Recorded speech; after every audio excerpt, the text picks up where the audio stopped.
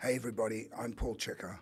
Before you dive into this amazing conversation with Vince and Tim Brown, I want to update you on some recent sad events since this podcast was recorded in November 2022. I've known Tim Brown for more than a dozen years. During that time, he has taught me and thousands of others to meditate. Tim also became a dear friend. In June of 2023, we tragically lost Tim from this physical world. This came as a huge shock to many people, an indication of what a profound impact Tim had on so many lives. It was a great loss for a great many people, from those who knew Tim from a distance to those who were closest to him. Tim was a guide and a community leader for people from all walks of life, and that was his gift. The ability and presence to connect with everyone. He made us all feel special. He has left us with much wisdom for living, as you will hear over the next 60 minutes. I hope that you take some of what you hear and use it to make your life and the life of people around you just a little better.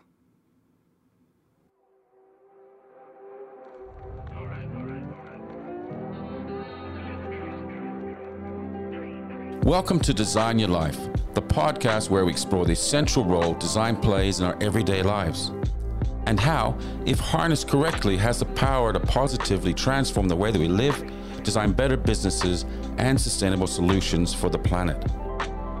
We speak to creative entrepreneurs around the world about how they inspire their ideas to life, and how they make it all work, and the role design plays in their lives.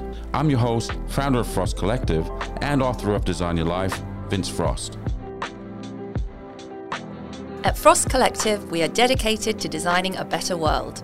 Our specialist teams work across branding, strategy, place visioning, and wayfinding, solving problems with empathy and creativity to design experiences that benefit people, business, and the planet.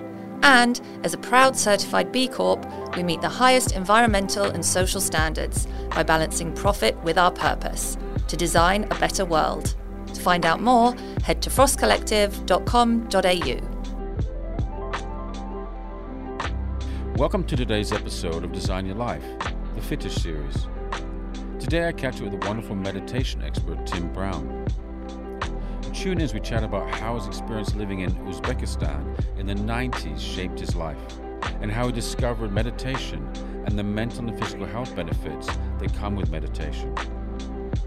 The thing that struck me during this chat with Tim was how accessible meditation is, and how setting aside a couple of minutes a day to invest in your health will have a positive impact on your life with mental and physical clarity. Hey Tim, welcome to Design Your Life. How you doing? Yeah, I'm great, Vince. Nice to meet you. Yeah, nice to meet you too. I've heard so much about you over the years. It's been, your name pops up all the time with people that I know. And we'll find out today why, because you've been doing this for quite some time. 21 years this year I've been teaching meditation and taught about 6,000 people over that time. So amazing. Taught my 3 kids to meditate at 4 years of age, teach a lot of mums, dads, kids, corporates, creatives, elite sports. A lot of people with anxiety, depression these days, huge, insomnia. They're probably the biggest motivators these days for people to learn to meditate. God, everything under the sun. Pretty much. I've got a lot of those issues as well. So checklist, maybe we can work through the checklist. Well, maybe we'll do that later. We'll do a little session if we can. Yeah. How long does it normally take? Well, it'll take us a few days to get you up and running, but yeah, incredible. So how did you kick this off? How did you start? Yeah, mate, it really wasn't on my checklist at all. I wasn't really thinking about it. I was a country boy. I studied agricultural economics at Sydney University. Mm-hmm. I was a rugby-playing, beer-drinking agricultural economist before all of this.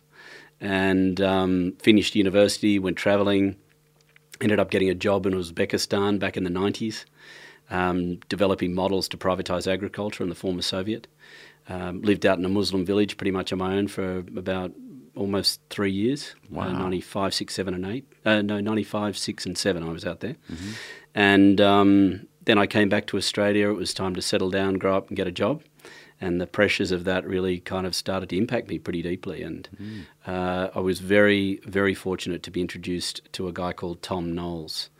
And he was the kind of go-to guy in Sydney for meditation back in the 90s. And I really hadn't considered it. But I met him. He was an amazing guy. He was a trained neuroscientist that had given up a career in neuroscience. He was based in Wallara. He was married. He had kids. He was a pretty normal bloke. And that really resonated with me. And fortunately, I was smart enough as a 24-year-old to learn to meditate with him, and it changed my life. Wow. Did you at that time kind of reach kind of rock bottom or something? What Definitely, happened? yeah. I mean, I came back and, I've been living in an environment where people had absolutely nothing. They'd come out of Soviet rule. The Stans, Uzbekistan, Tajikistan, Turkmenistan, Kazakhstan, Kyrgyzstan had all gained independence in 91. Russia basically pulled the pin on them. And it was a pretty tough environment. And yet I saw the community and the connection, the way they supported each other was really profound for me. Kind of came back to Australia and just realised what an incredibly fortunate environment we lived in. But it was very challenging, to see opulence, and also a lot of unhappiness. Yeah. And so it really got me asking some pretty existential questions aged 24. And what were those questions? What the hell's this all about? Yeah. Is this what we do for the rest of our lives? And, what's the value in that? It really made me start to think very deeply and how I was going to navigate this next phase of my life heartfully and to make it a meaningful and purposeful experience. Did that make you, I guess, change your whole value system? It really did, yeah. It had a huge impact on that. It was like, what's important here, and what's valuable and what's worth doing. And I was very keen, to get married and to have children. I wanted to spend time with them. I wanted to be involved in their lives. I wanted to be around them. I think, the last generation probably wasn't great at that in many ways, and I wanted to do that differently. And so I was looking to kind of develop a way of, doing something meaningful and purposeful, and also being very present and available to my family life. That was very important to me.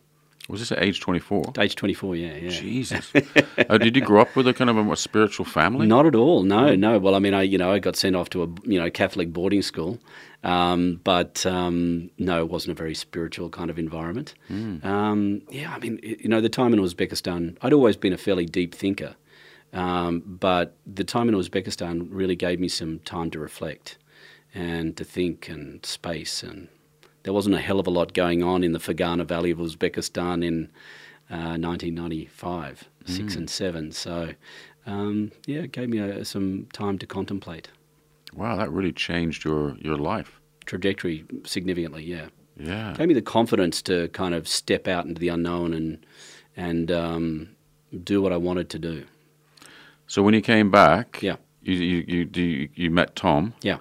Was he hard to find? No, well, it's an amazing story. I was at a family function actually, and not having a great time in Sydney, and I mean, I was back with family and friends, and it was all meant to be great, and I just wasn't feeling fantastic about it. I found myself at the same pub on the same night of the week, having the same conversation that we were having 4 or 5 years earlier, and it really was a bit like Groundhog Day. I was like, is this what the next 20, 30, 40 years looks like?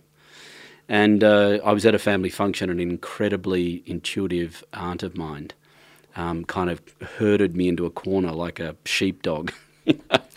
She looked me dead in the eye, and she said, "How are you settling back in?" And I went, "Oh, yeah, it's great, absolute bullshit. Yeah. I wasn't." And she could tell. She could tell. And she said, "I think you would benefit enormously from learning to meditate." And I think I had a beer in each hand at that. I was double parked. For you. Yeah. Double parked, and I think I almost dropped both of them. I was like, what a strange thing to say. And anyway, she said, "Look, have a think about it, and if you're ever interested, let me know and I'll put you in contact with the right person." Turned around and walked away. I was like, that's the strangest conversation I've ever had. Completely forgot about it.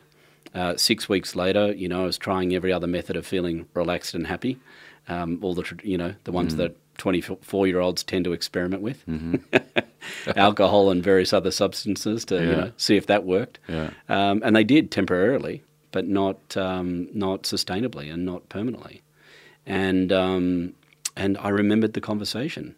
And so I rang her and I said, look, I need to do something. I need some help. And she said, I'll put you in contact with this guy.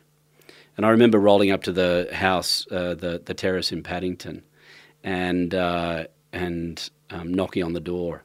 And this bloke answered the door, in moleskins and a shirt. And I could see his RMs kind of up the back there, and I just assumed he was the secretary. I assumed the big kahuna was upstairs levitating. I had no idea. Right? Yeah. And I said, I remember saying, I'm here. My name's Tim Brown. I'm here to meet with Mr. Knowles. And this guy looked at me very somberly and said, he's expecting you. And then just stood there. And I was like, is there a password to get in here? How do you get into this joint? Oh, funny. And then he broke into this big smile. He said, by the way, you can call me Tom and come in. Oh, sweet. And I spent an hour and a half with him, and we talked about stress, and we talked about quantum field physics and unified field theorem and spirituality and a whole bunch of things. And at the end of that, he said, Tim, you seem like a relatively bright kind of a kid, a young fella. He said, we could talk about this for a lifetime. He said, but what's going to make a difference is you learning to meditate. So have a think about that and come back to me. And I said, I've thought about it, sign me up. Wow, And on the spot. I learned to meditate. He said, righto, well, talk to my PA downstairs and see what we can do. And there was a spot the next day at 10:30, and I walked back into that terrace 10:30 the next morning and learned to meditate with him. And never look back. Never looked back.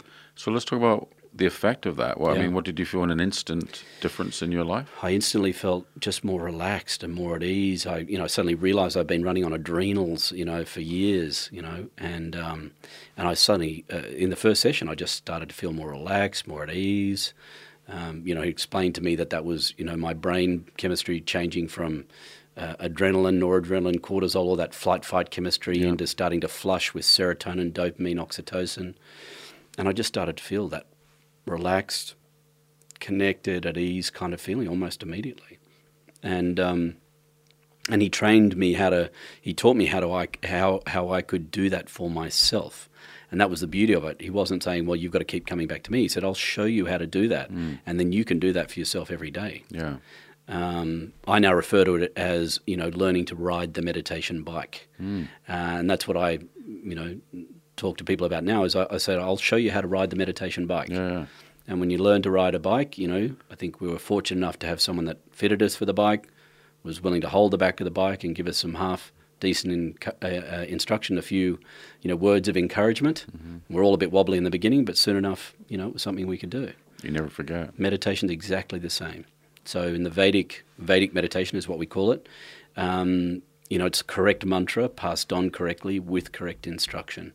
And that's the knowledge that has been passed down through an unbroken line of teachers for over 5,000 years. And so, it's got this beautiful lineage. Out of India? Out of India, yeah, out of India. And that's always really interested me. It's like, why India? And one of the best explanations I've ever heard is with the Himalayas. They call it the Himalayas in India, not the Himalayas. That's very Aussie, Himalayas. The Himalayas to the north, ocean on three sides. India is a continental island. And for millennia, no one could get an army over the Himalayas, and people hadn't worked out how to use boats. And as a result of that, India developed as a very sophisticated nation because it wasn't having to war. It wasn't engaged in warfare. It wasn't having to defend its borders. And as a result of that, the people of India invested their time into agriculture, and out of that came specialization and cultural development. It became a very, very sophisticated nation very early in human history because it wasn't having to fight wars. And people got to that stage of asking questions.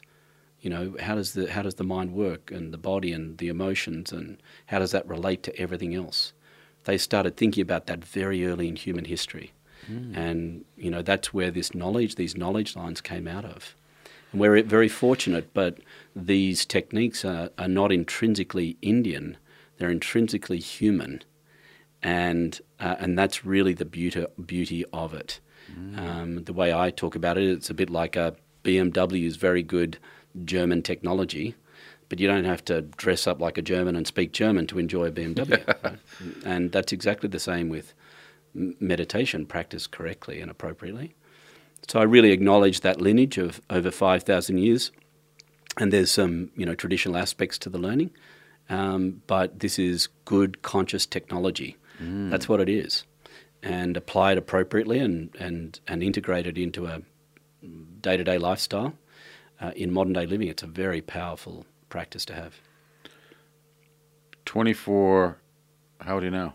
No. Wait, 20 years later, maybe. No, 21 years here. So I'm 48, about to be 49. So, yeah, the world hasn't got any better, has it? Well, mate, I mean, things are just escalating, right? Yeah. And I was watching a TED Talk the other day. It was one of the world's leading neuroscientists. He was saying someone living in a city anywhere in the world in 2022 is being exposed to the same levels of stimulation in one day that someone 200 years ago, which in the scheme of human brain and nervous system development is just blink of an eye, would have been exposed to in their whole lifetime. Wow. And he graphed it. And it was so interesting. That is scary. Isn't that incredible? So, do people see that as a benefit? Well, I think, the question is, how do we manage that experience? I actually think there's intelligence in it. The theme of this age, when I went travelling in 1995, none of us had a mobile phone, no one had an email address, there was no such thing as the internet, no such thing as social media. That's 25 years ago. It sounds like Jurassic Park. Yeah. We were sending postcards and... You remember the par avion, the little by air, the little super lightweight? Yeah, beautiful blue paper. Do you remember that? Yeah. Remember that? And you'd send them and then you'd beat them home, You'd get home and your parents are like, why didn't you write? Yeah. It's like, I did. Yeah. Wow. So we've moved into, in the last 25 years, we have moved into a completely new paradigm. And we've all been so excited about the new Nokia or the new iPhone or whatever, and assimilating that into our lives. But the impact of that has been this massive escalation in stimulation. And the third law of thermodynamics says as you excite or stimulate any system, it will move towards a state of disorder and chaos. Yeah. And the opposite of that is also true, which is as you de-excite any system, it will move towards a state of order.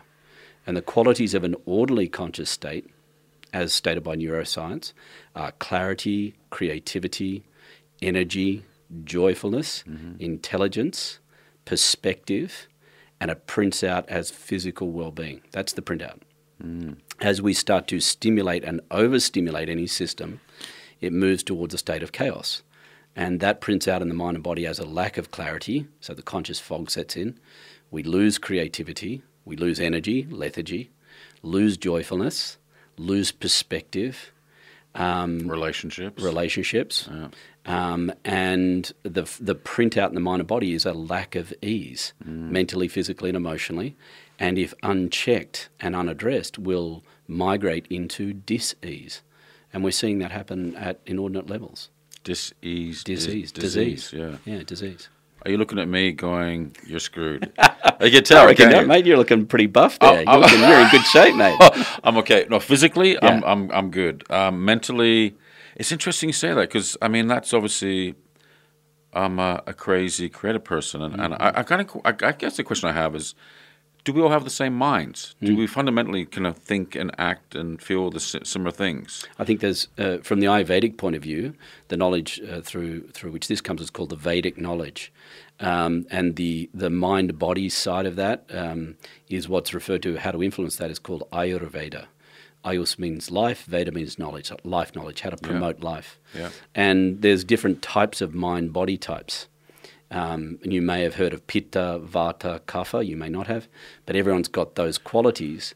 But there can be different, elements or different ratios of that in someone's constitutional makeup. So, for instance, you and I are both. We've got a very similar setup, So we are what we call Pitta Kapha constitution. So Pitta, that fire, drive, precision, go forward, visually inclined, playful when we're balanced, playful. Yeah.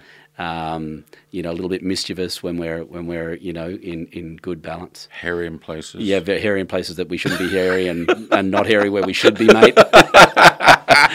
And but when we get out of balance, quick to anger, hot under the collar. Yeah. We run hot. Yeah. Acidity in the gut, it's where things like reflux, issues with bowel, irritable bowel syndrome, those kinds of things. Don't want to get too personal, No, mate. you totally described my movement this morning. We won't share that with everyone. But, we go kind of, that's our tendency. So there are different setups, but there is some basic fundamentals. And that, again, is excite, overstimulate any of these systems, and they'll move towards chaos. And if we de-excite them, which is really becoming the new skill in this world where the stimulation levels have just escalated in a very short period of time, we have got to work out really how to, on a daily basis, de-excite our conscious state. And that's what meditation is. Very simple, is application of the third law of thermodynamics. De-excite the system. What does that bring? Rest and relaxation. What does that do? Turns off the adrenals, turns on the serotonin, dopamine, oxytocin. And we need to do that daily. Someone a generation or two ago, if they were sleeping pretty well and getting a couple of really good relaxing holidays a year, they were managing their stress, tension, fatigue load. That time is over. No. We are operating in a new paradigm. We need to approach it differently. Yeah. That's where meditation becomes a very powerful exercise. Really cool. I mean, you talk about life knowledge, and our podcast Design Your Life really is about that. It's like, how do we as human beings live better, live longer, be healthier?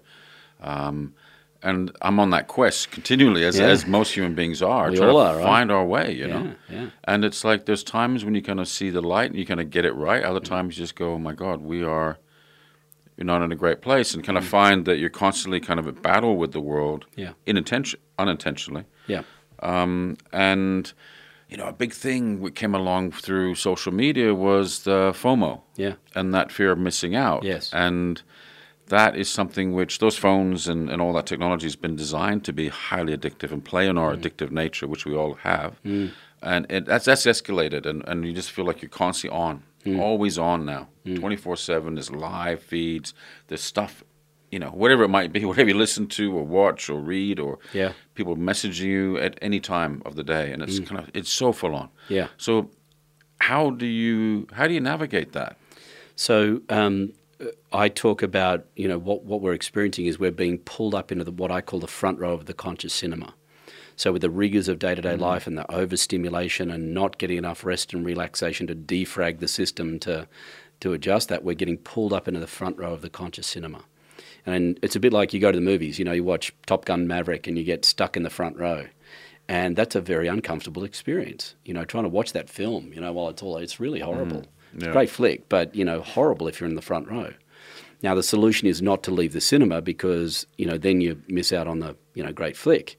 The artful response is, how do I get back a few rows in that cinema? And if we can get back a few rows in the cinema, then the screen drops back, the sound settles, choc top in one hand, someone you like next to you, or popcorn if you're a savoury kind of guy. I'm guessing you're more of a sweet tooth. Yeah. Oh no, I think I'm salted popcorn really? actually. Interesting. And another piece of information that I have. Yeah, there you go. But we can really lend ourselves emotionally and sensorially, really get into the film, knowing we're comfortably in the chair with our popcorn, and that changes everything. Now, we don't want to be in the front row because we'll get overwhelmed there. We don't want to be in the back row because we're kind of disengaged and might as well be at home watching it on Netflix, right? But there's those great seats right in the middle. And, back in the day, you and I'd remember, before all this internet business, you'd queue up very civilly and chat to the people in the queue. They'd open the doors and it'd be like elbows out, right, going for those great seats in the middle. Yeah. Now these days with pre-booking, all those middle seats go in the middle, and then the front, the back and the front then go. So life's all about being in the sweet spot. Yeah. And life is pulling us this way. As we get pulled up into that experience, we become overwhelmable, much more overwhelmed, easily overwhelmed. And then we load with stress, tension, fatigue. Therefore, we get pulled more into the front row of the conscious cinema, and the whole spiral starts to go that way. The natural response, if we're caught in that front row, is either to fight to eliminate the demand. How do I get rid of the demand? Or how do I get away from it? Fight or flight. And we get stuck in that modality, and we're seeing so many people get stuck in that state, and they don't know how to get out. Do they know they have an option, though? That's exactly the point, is most people think if I could just get rid of the demands, I'd be okay. Yeah. But that actually doesn't solve the problem. No. And so we've got to work out how to get back a few rows in the conscious cinema on a daily basis. Not annually, not every couple of years. Throw a pandemic in the mix, that'll accelerate the whole process for you. Yeah. We've got to work out how to get back a few rows in the conscious cinema daily. And that's exactly what Vedic meditation does. It gets the mind settling, and it gets us to get back a few rows in that conscious cinema, and we're able to then access conscious altitude. It creates space mentally, physically, and emotionally. And then we can see our thinking, we can see our emotions. Instead of being consumed and identified by them, we're able to witness our thoughts, witness our speech, witness our action. And then we can see whether that's constructive and productive, or we can see whether it needs refinement or adjustment. If we're up in that front row of the conscious cinema, we're completely enmeshed in it. We are it. And we're governed by what's referred to as premature cognitive commitment. Before we've had time to think about it, we're down a thought pattern. We're down a speech pattern. We're down an action pattern before we've even thought about it. And what that is past overwhelm governing the way we think, speak, act, engage, relate in the present, which will therefore determine our future. And unless we process out that past overwhelm, our past will govern our future, and we'll get caught in repetitive thought, speech, and behavioural patterns. And that's where we get caught in Groundhog Day, which is my favourite movie of all time, by the way. Yeah, it's awesome. And Are you hypnotising me? I feel like I'm being hypnotised. It's the finger movement. Watch my finger, Vince. So this is what we've got to do. We've got to launder that stress, tension, fatigue, that past overwhelm. We call them samskara. The samskara is where we get our word scar from, the scars of the past, which from the Western psychology point of view, is referred to as the subconscious. And we need to launder that out of the fabric of the nervous system. And as we do that, that cleans the lens mentally, physically, and emotionally for us to be able to engage in the present on its merits, not governed by past overwhelm. Then we're able to engage in the present on its merits rather than overreacting or underreacting, which is what that past overwhelm will make us do. And therefore we're able to engage in the present on its merits, which therefore allows our future to start evolving. And this is where progressive change and evolution and our life storyline starts evolving rather than being caught in this repetitive behavior. So how do you see that manifesting in people? Do you see quite significant change in that? I see people come in, and quite often people have done a fair bit of life research before they get to me. But what we will often do, we've been trained to do, is someone's feeling very uncomfortable, and it's like, I need change. Yeah. And what they'll do is they'll go and change the relationship, change the work, change the geography, change all that. And what they do is, I've done all of those. And it's good research to do. It's not incorrect. But what they'll do is they'll then, unless they shift and adjust their conscious state, they'll just go over here and they will recreate that same scenario with somebody else, with another partner, another work environment, another geography. And that's what we're all here to do, is to do the research we need to do to get to the point to ask the questions that we need to ask. Yeah. And there's a built-in mechanism in the universe that says when the student is ready, when we've done enough research and we've got to the point and we're actually really asking the questions genuinely, then that knowledge will turn up somehow or other. And it might be in a book, it might be in a song, it might be through nature, it might be in a conversation like this. Yeah. Depending on our level of inquiry, we will draw towards us that which we need. But we need to get to the point to ask the question. Yeah. And that's valid research, whatever that takes. Starting off kind of a younger version of myself, you naturally think it's everything else around you that's wrong. Yeah. Not in terms of being egotistic, but in terms of thinking, kind of trying to navigating the world and how it works. Yeah. And then over time you realize there's repeat patterns, you realize that you're actually the heart of the problem. There's a common denominator. Yeah, and it's me. And it's an opportunity, you see it as a problem, but you see it as an opportunity to change. And by no means am I perfect at all. But there's some things I've done in my life that I know I've done exactly that. I've flown to Mm. other countries. Yeah. I've changed relationships, et cetera, et cetera. Yeah. Only to be back in a similar situation, or like what you say when you came back from being overseas, you just felt like empty, or that you felt like your meaning in life was not there, even though you were in an incredible country. Yeah. And I guess that's interesting. You talked earlier about you deal with like mega famous people and real people, and who are actually real people too, Yeah. and people who have achieved a huge amount and just are lacking clarity or happiness or whatever they might be, or focus. So it's applicable to everybody, isn't it? Oh, and I get people walk in all the time, and they've done the research, they've done the acquisition model. They've got the family, got the friends, got the this, got the that, got the, and they get to that point. It's like, but I'm still not happy. I'm still not feeling content. And how do you feel? You feel terrible about that. Exactly. In fact, it feels even more terrible because you've got what everybody else is trying to achieve, and you're still not happy. That's incredibly confronting. Is that when people start self-sabotaging?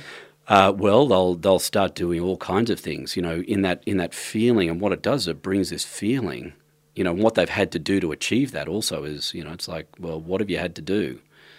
How have you had to behave to kind of get all of that can often be the question, and often not necessarily, they've not behaved particularly well. Right. Anyway, they then start asking questions, but, what in that constricted conscious state, there's a natural desire to feel relaxed, connected, and open. That's a natural desire. And us humans will do all kinds of things to have that experience. And that, of course, is where people will start doing all kinds of things like, alcohol, recreational drugs, all kinds of things, food, compulsive traveling, exercise. I mean, I've seen people develop what's generally referred to as addiction. I prefer to refer to it as dependency relationship. And that can be from mild to moderate to acute to clinical, levels of that. But we will go to the outside world to try and work out what's going to make us feel relaxed, connected, and open. Now, alcohol will do that to you, for you temporarily. We feel like this, we have a few drinks, and we feel a bit more relaxed, connected, and open. That feels good. Yeah. That feels better than this. But then we go whack back into this. It's like, this feels like shit. This is no good. I want to feel like this again. And so, this is where, depending on someone's level of that, they then become dependent on that external thing, whatever it happens to be. And it can be alcohol, it could be social media, it could be, if we're feeling like this, we'll find something to make us feel like this. Isn't meditation another form of that, though, as well? Well, what happens is when we're doing it with external or exogenous product, the reason those things work is because we are designed to produce that natural biochemistry by our own brain and body, but we're not producing it. And so that's why we feel so mentally, physically, and emotionally incarcerated.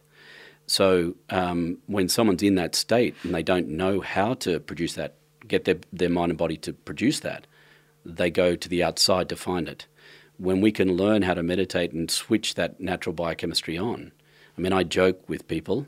I say it's the best gear going round. It's pure, serotonin, dopamine, oxytocin produced by your brain and body, not manufactured in a bathtub somewhere with some cleaning products. Yeah. This is the best stuff going round. And it will activate those neuroreceptor sites. And when those neuroreceptor sites are activated with your own natural biochemistry, then the desire for those other things starts to go away. And as you said before, everything is about, there's only one topic worth discussing in the whole universe, and that is relationships. And the primary relationship that we have is between our own mind, body, emotions, and essential nature. And the quality, to whatever degree that relationship is integrated, will determine the quality of relationship we have with absolutely everything else, with family, with friends, with careers, with money, with time, houses, cats, dogs, and goldfish. Whatever it is that we're relating to is going to be a reflection of the relationship that we've got with ourselves. The world is to us as we are to the world. The world is a self-referral phenomenon. Yeah. And that's the realization you were talking about. We suddenly realize we take ourselves to the world and it's reflecting us back to us. Right. The less conscious finger point. And there's that old saying, when you're pointing a finger, you got 3 pointing back at you. Yeah. Very confronting. Yeah. But we suddenly realize that this is simply reflecting us back to us.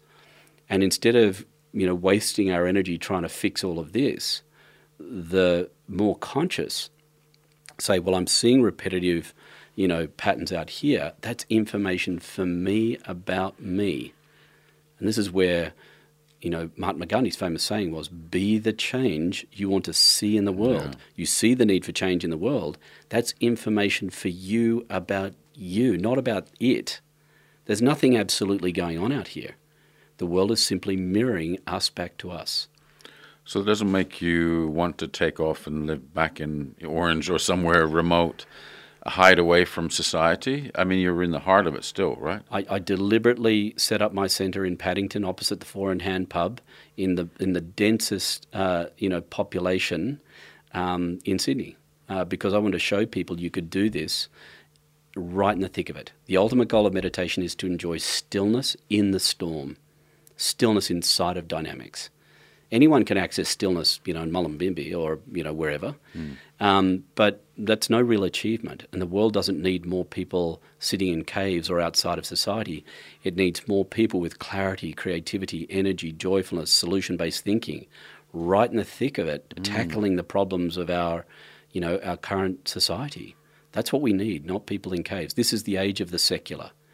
And while this technique is an ancient technique, what it does is it's what we refer to as the householder technique of meditation. There are some techniques that are designed for reclusive monastics, people that want to head for the hills and roll the rock in front of the door. There's 1/10% of the world's population that are naturally, and they are born that way. The rest of us are householders. And as attractive as it might sound on a Thursday at about 11 o'clock to head for the hills, it's attractive sometimes. It's not the way we're designed to live. We need to be in the world and have the conscious altitude to be in this, but not overwhelmed by it. Yeah. And for years, people used to say to me, tell me in one word what meditation can deliver to me. And I couldn't think of a word, so I made one up. And so when people ask me that question, my response is unoverwhelmability. Yeah. Unoverwhelmability. Because if we're able to get back That's a few rows word. lots of syllables in there. But if we can get back in that conscious cinema, we can't be overwhelmed by anything. Yeah. And it doesn't mean that we're dissociated. That's the back row of the conscious cinema. We don't want to be there. We want to be in those sweet seats where we can be engaged but not overwhelmed. And that allows us to be inside of the dynamics and a part of the solution rather than inside the dynamics and part of the problem. When I get opportunities to do talks around the world and stuff, I'm very thankful for that. Or even doing this podcast, I actually get quite anxious. I get nervous about it. Which can, if I have something coming up, multiple things coming up, they all kind of compact. Yeah. Things I've talked about doing, there's a whole bunch of projects I got on that I've talked about for a year, and for some reason they all kind of come around at the same time. And I get excited by it. Yeah. I get motivated by it, but there's a side to me that starts to get, start sleeping badly. Yeah. I start getting more anxious. Yeah. People around me get quite angry with me. Yeah. Self-referral phenomena, right? Well, yeah, it is. It is the finger thing. It's the three or whatever it is pointing back at you. There's something like, again, it's like, I'm just busy getting this stuff done. Yeah. And why do people keep saying you're coming across as being angry when I'm just being passionate? Yes. And for me, there's a difference. Definitely. But clearly not in my aura. Yes, that's right, in your presentation to others. Yeah. And I think, the high end of anxiety is anticipation. That's a beautiful emotion. We don't want to ever lose that, because otherwise you become dead inside. Yeah. We want to be passionate, but that out of balance becomes, anger. So it's all about finding that sweet spot of the emotion. But when we load with stress, tension, fatigue, and we're getting pulled up into that front row, and we're not managing, we're not cultivating and curating a conscious state that can be in this and not overwhelmed by it, we get overwhelmed by it, and our mental, physical, and emotional repertoire trims. And we don't have the ability to be in all of this and operating at a higher grade level. We tend to trim our repertoire. And it's like fight or flight. I've just got to get things done. Yeah. And we start cutting things and people, and, I'm just trying to, that's the classic pitta, go forward. But, if we get into that mode and we're not able to maintain our awareness throughout, we can create a lot of collateral damage on the way through. And then we reach the goal. I have achieved the goal, but there's a whole lot of collateral damage behind us. Yeah, of course. The collateral damage was never the intention, was it? Never. It was well intended. But as they say, the path to hell is paved with good intent. And this is why we've got to develop a conscious state that can be process-orientated, not outcome-orientated. And as we become relaxed, we become someone that's dedicated to the process. We're very clear about where we want to go, our goals, but we become devoted, enthusiastic to the process, and the outcome ends up being greater than we could have conceived of otherwise. You say people are clear of their goals, but do your goals change when you become much more focused and less pressured in life? Yeah, I think they do. I think, because as we feel more of that relaxed, kind of unbounded state, what happens is neediness drops. And neediness is the most unattractive of human qualities. It is, in the truest sense of the word, repulsive. It repels people, opportunities, resources, love, all the things that are important to us. Whereas when we're relaxed and at ease and we've got more of that inner contentment, we've got more of that serotonin, dopamine bouncing around in our brain, then that neediness starts to drop. We still need things, but the neediness starts to go away. And that brings all that down. And then what happens is the point of life becomes not about me needing to get things done or needing, but how can I be of service? It moves from neediness to service. How can I be of service? How can I bring my individuality to the world and be of the highest service I possibly can be? Yeah. And what we find is when we feel like that, we're not trying to think like that. That's mood making. That's not real. When we start to feel like that, then we move into service, which is what we refer to as dharma, D-H-A-R-M-A, dharma. And when we start to move into that where our individuality can express its highest qualities, we start to find that our desires get fulfilled. We find ourselves in the right place, the right time, the synchronicity, the serendipity. It's mind-blowing. And we kind of think, I couldn't have organised this if I'd tried. And the stuff just happening is just crazy. Yeah. And that's where our neediness drops, our service increases, our desires get fulfilled. And far from being off with the fairies, we're right in the thick of it. This technique was practiced by warriors before they walked into hand-to-hand combat to get themselves into that conscious state where they could be in it but not overwhelmed by it. And, that's what I love about this practice. Incredible. Yeah. I guess in this modern day world, organizations like advertising companies and stuff they deliberately play on our senses. They manipulate our senses to want more. And we clearly don't need majority of the stuff that's being sold to us. Yeah. But there is that, I guess, that kind of a magpie kind of, we like things. We just naturally seem to be attracted to things, right? We seem to like to touch and utilize our senses for, whether it's something you buy or eat or have. It's the having, it's just got out of control. The owning is out of control, isn't it? I mean, it's just what seems to be driving the most of the world is that accumulation, ownership. Yeah. We talk about kind of country. We talk about how we shouldn't even buy houses here that shouldn't even be. It's not even our land, really, is it? Yeah, no. Like, what's happened there? I mean, the way the world is so screwed. I think.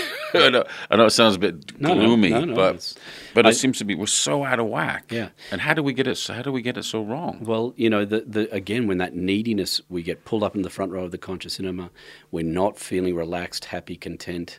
What the mind will do is it's like, well, if I go to the world and, acquire, if I can get the body looking like that and the house looking like that and the partner looking like that and the kids like this, the idea is that when I've got all that in place, then I'll be happy.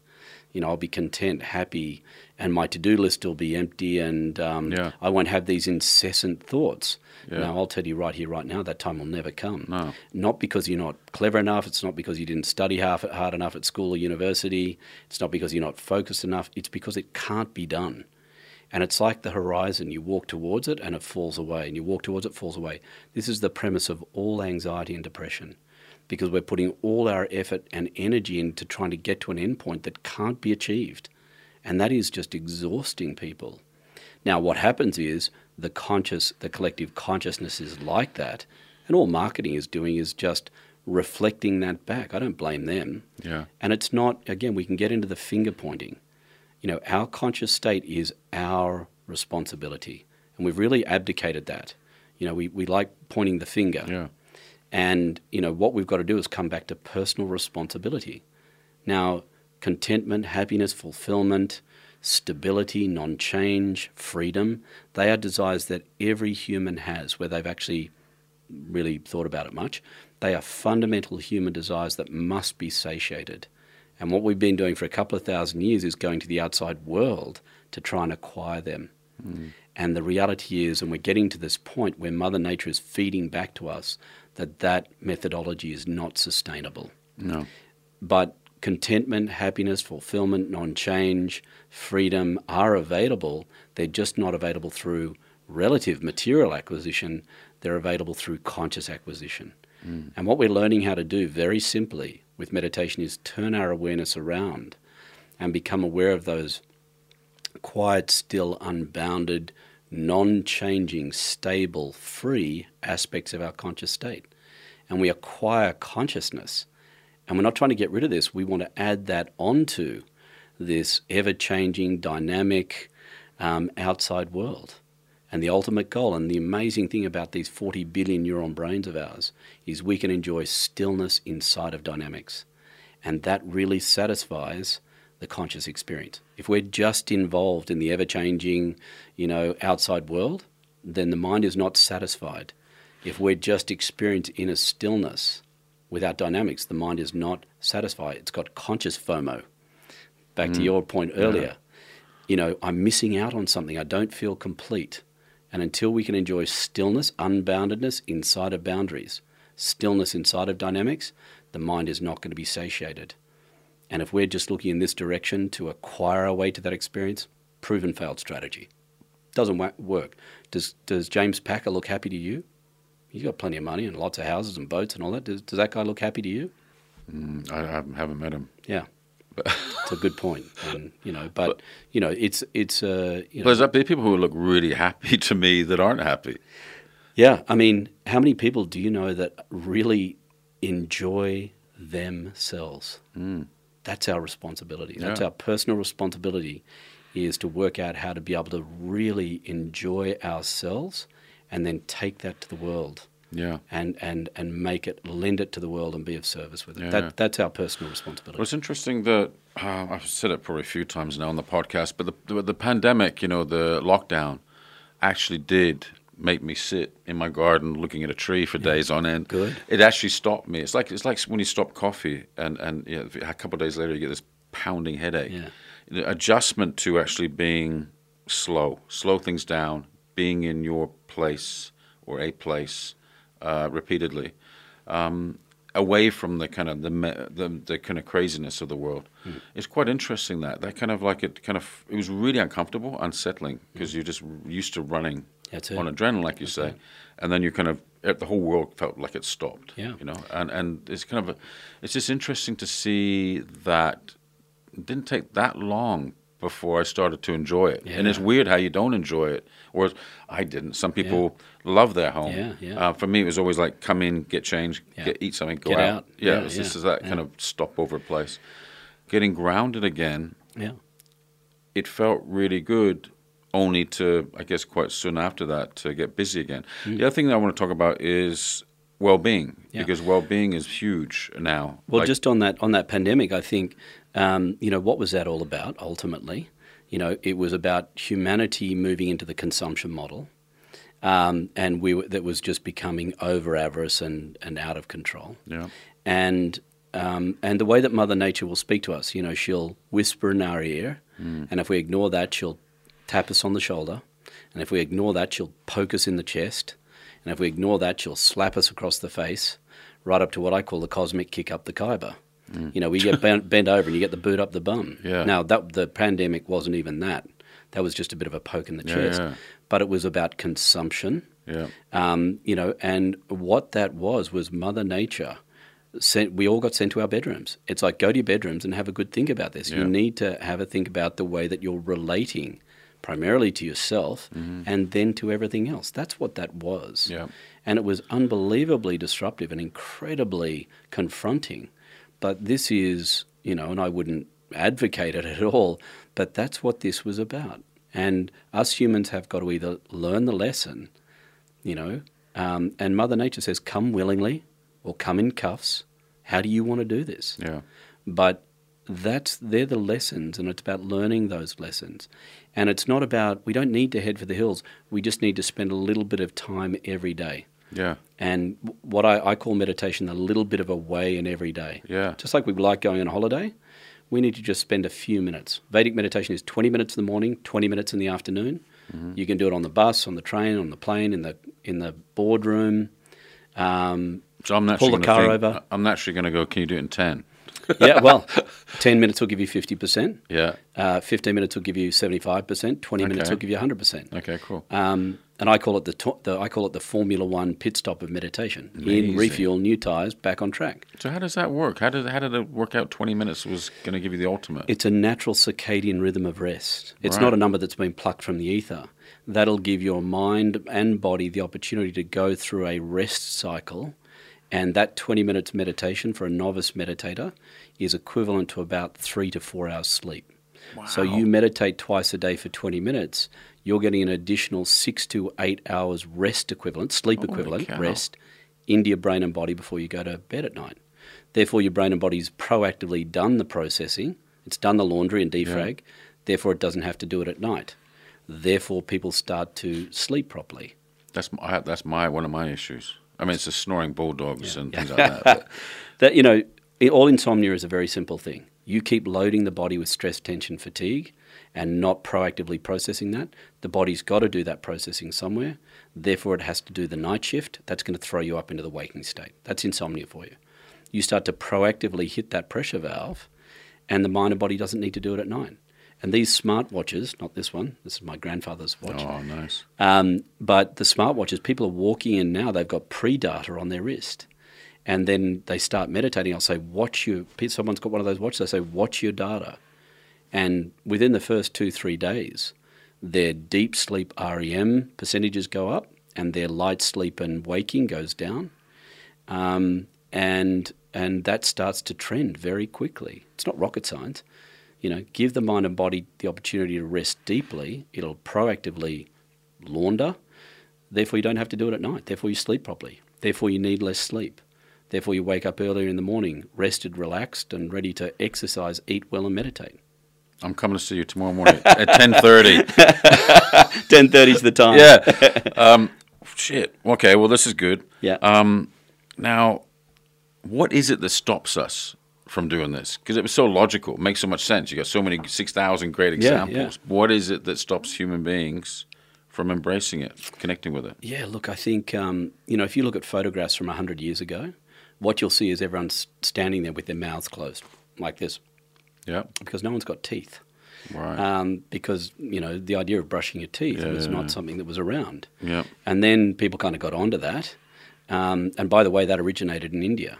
You'll see in India, people will walk up to a neem tree, which they're just everywhere, and they snap a little stick off in the morning, and it's got soap, neem soap. Yeah. They'll bend it in half, and they sit there wow. and scrub their teeth like this, and it's got soap, antiseptic on it. Wow.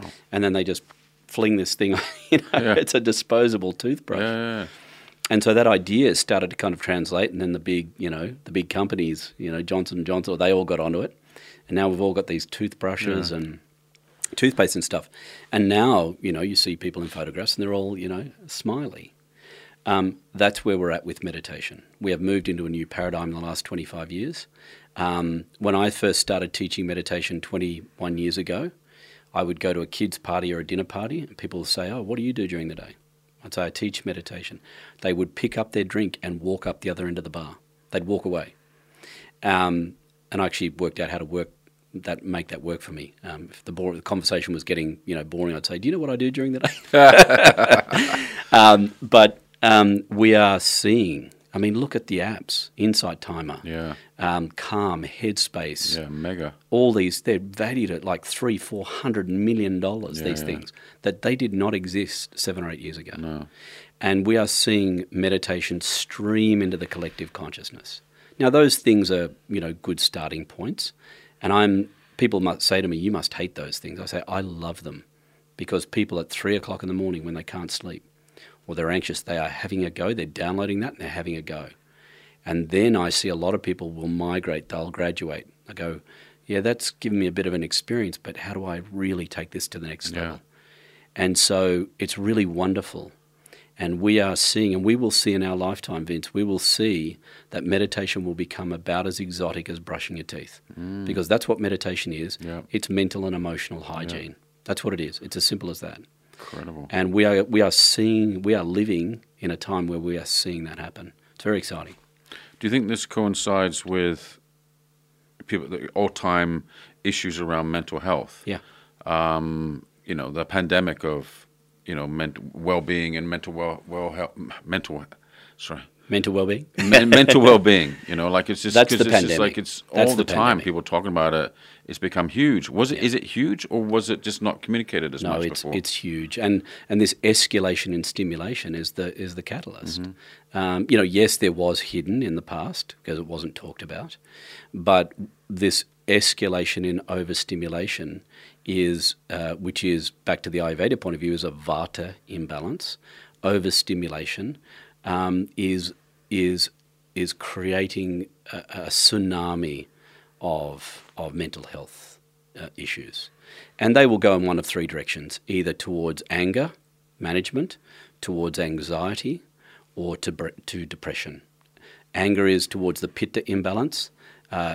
Anxiety and insomnia, which is the other one, is a vata imbalance. And depression is the kapha imbalance. They're the three ones, depending on someone's mind-body type. When they get overstimulated and stressed, their natural setup will move in one of those directions. Yeah. From mild to moderate to acute to clinical. Yeah. Yeah. That's what that is. So, we're just living in a new paradigm. We need to adopt new practices, just like the brushing the teeth. We need to, because it was really with the introduction of refined sugar that people's teeth started rotting. Yeah, exactly. And, that the refined sugar equivalent of this age is overstimulation, which is what the internet age has brought to our lives. And it's not bad. We just need to learn how to relate to it artfully. There's nothing bad about anything. It's about the conscious state that's relating to it. That's something that we can govern. We can govern this. We can't control all the outside variables. No. But we can cultivate a conscious state that can artfully relate to everything. That's what we're into. It sounds like you had an incredible life so far, and it looked like you have redesigned your life. Do you feel like you've designed your life? Yeah, I feel like I've been pushed and pulled by some pretty heavy forces, but there were some really key fundamental things that I have shifted. If I'd just kind of gone on down the path that I was going, I would be, teaching. I'd be, an agricultural consultant somewhere. And that wouldn't be a bad thing. It's just I never felt like that was really what it was about for me. And I found something that I'm incredibly passionate and love, and do myself, and makes a huge difference to my life. My wife and I had 3 kids under 2 years, 9 months. No twins. They're currently 16, 17 and 18. Wow. And I've been able to be available, and I'm not saying I'm the world's best dad, but I've been present and available, physically there, right through. My eldest is sitting his maths exam as we're sitting here now, his HSC maths exam, and that's been really important to me, and I can do something that I feel like makes a difference in the world. Amazing. And I feel very fortunate, and I'm very grateful to that aunt that cornered me that day and said, are you okay? Yeah. That changed my life that moment. Incredible. And this podcast will help people change their lives too. And hope so. How do people get hold of you, Tim? Well, I'm timbrownmeditation.com. Like to keep it simple. Yeah. And maybe people that are further afield. I'm based in Sydney. When I teach people, it's in person. That's a really important thing for us, that initial teaching. But, if people are further afield, I'd encourage them to Google Vedic meditation. If they're in Adelaide or Perth or London, there are teachers all over the world, all over America, Europe, Australia, New Zealand. And Vedic meditation is just, it's just such a great, simple practice. And it's not complicated. We just need correct mantra passed on correctly with correct instruction. But we need those 3 ingredients. And that's what the Vedic meditation teachers of the world, are trained to be able to do. And then you've got a practice that you've got for life. Once you can ride the meditation bike, you got it. Yeah. And that's what I love about it. Okay, cool. Maybe we get you back and we do a session together. Yeah. Because I definitely want to learn how to do it. I desperately need it. Yeah, well, it'd be a pleasure. Yeah, cool. I'd love to do that with you, and we'll get you back on the bike. Yeah. You come in for what I call a meditation wheel alignment. We'll line you back up again and get you back on the road. Fantastic. Tim Brown, thank you so much for coming on my podcast today. A real pleasure, Vince. Anytime. Cool.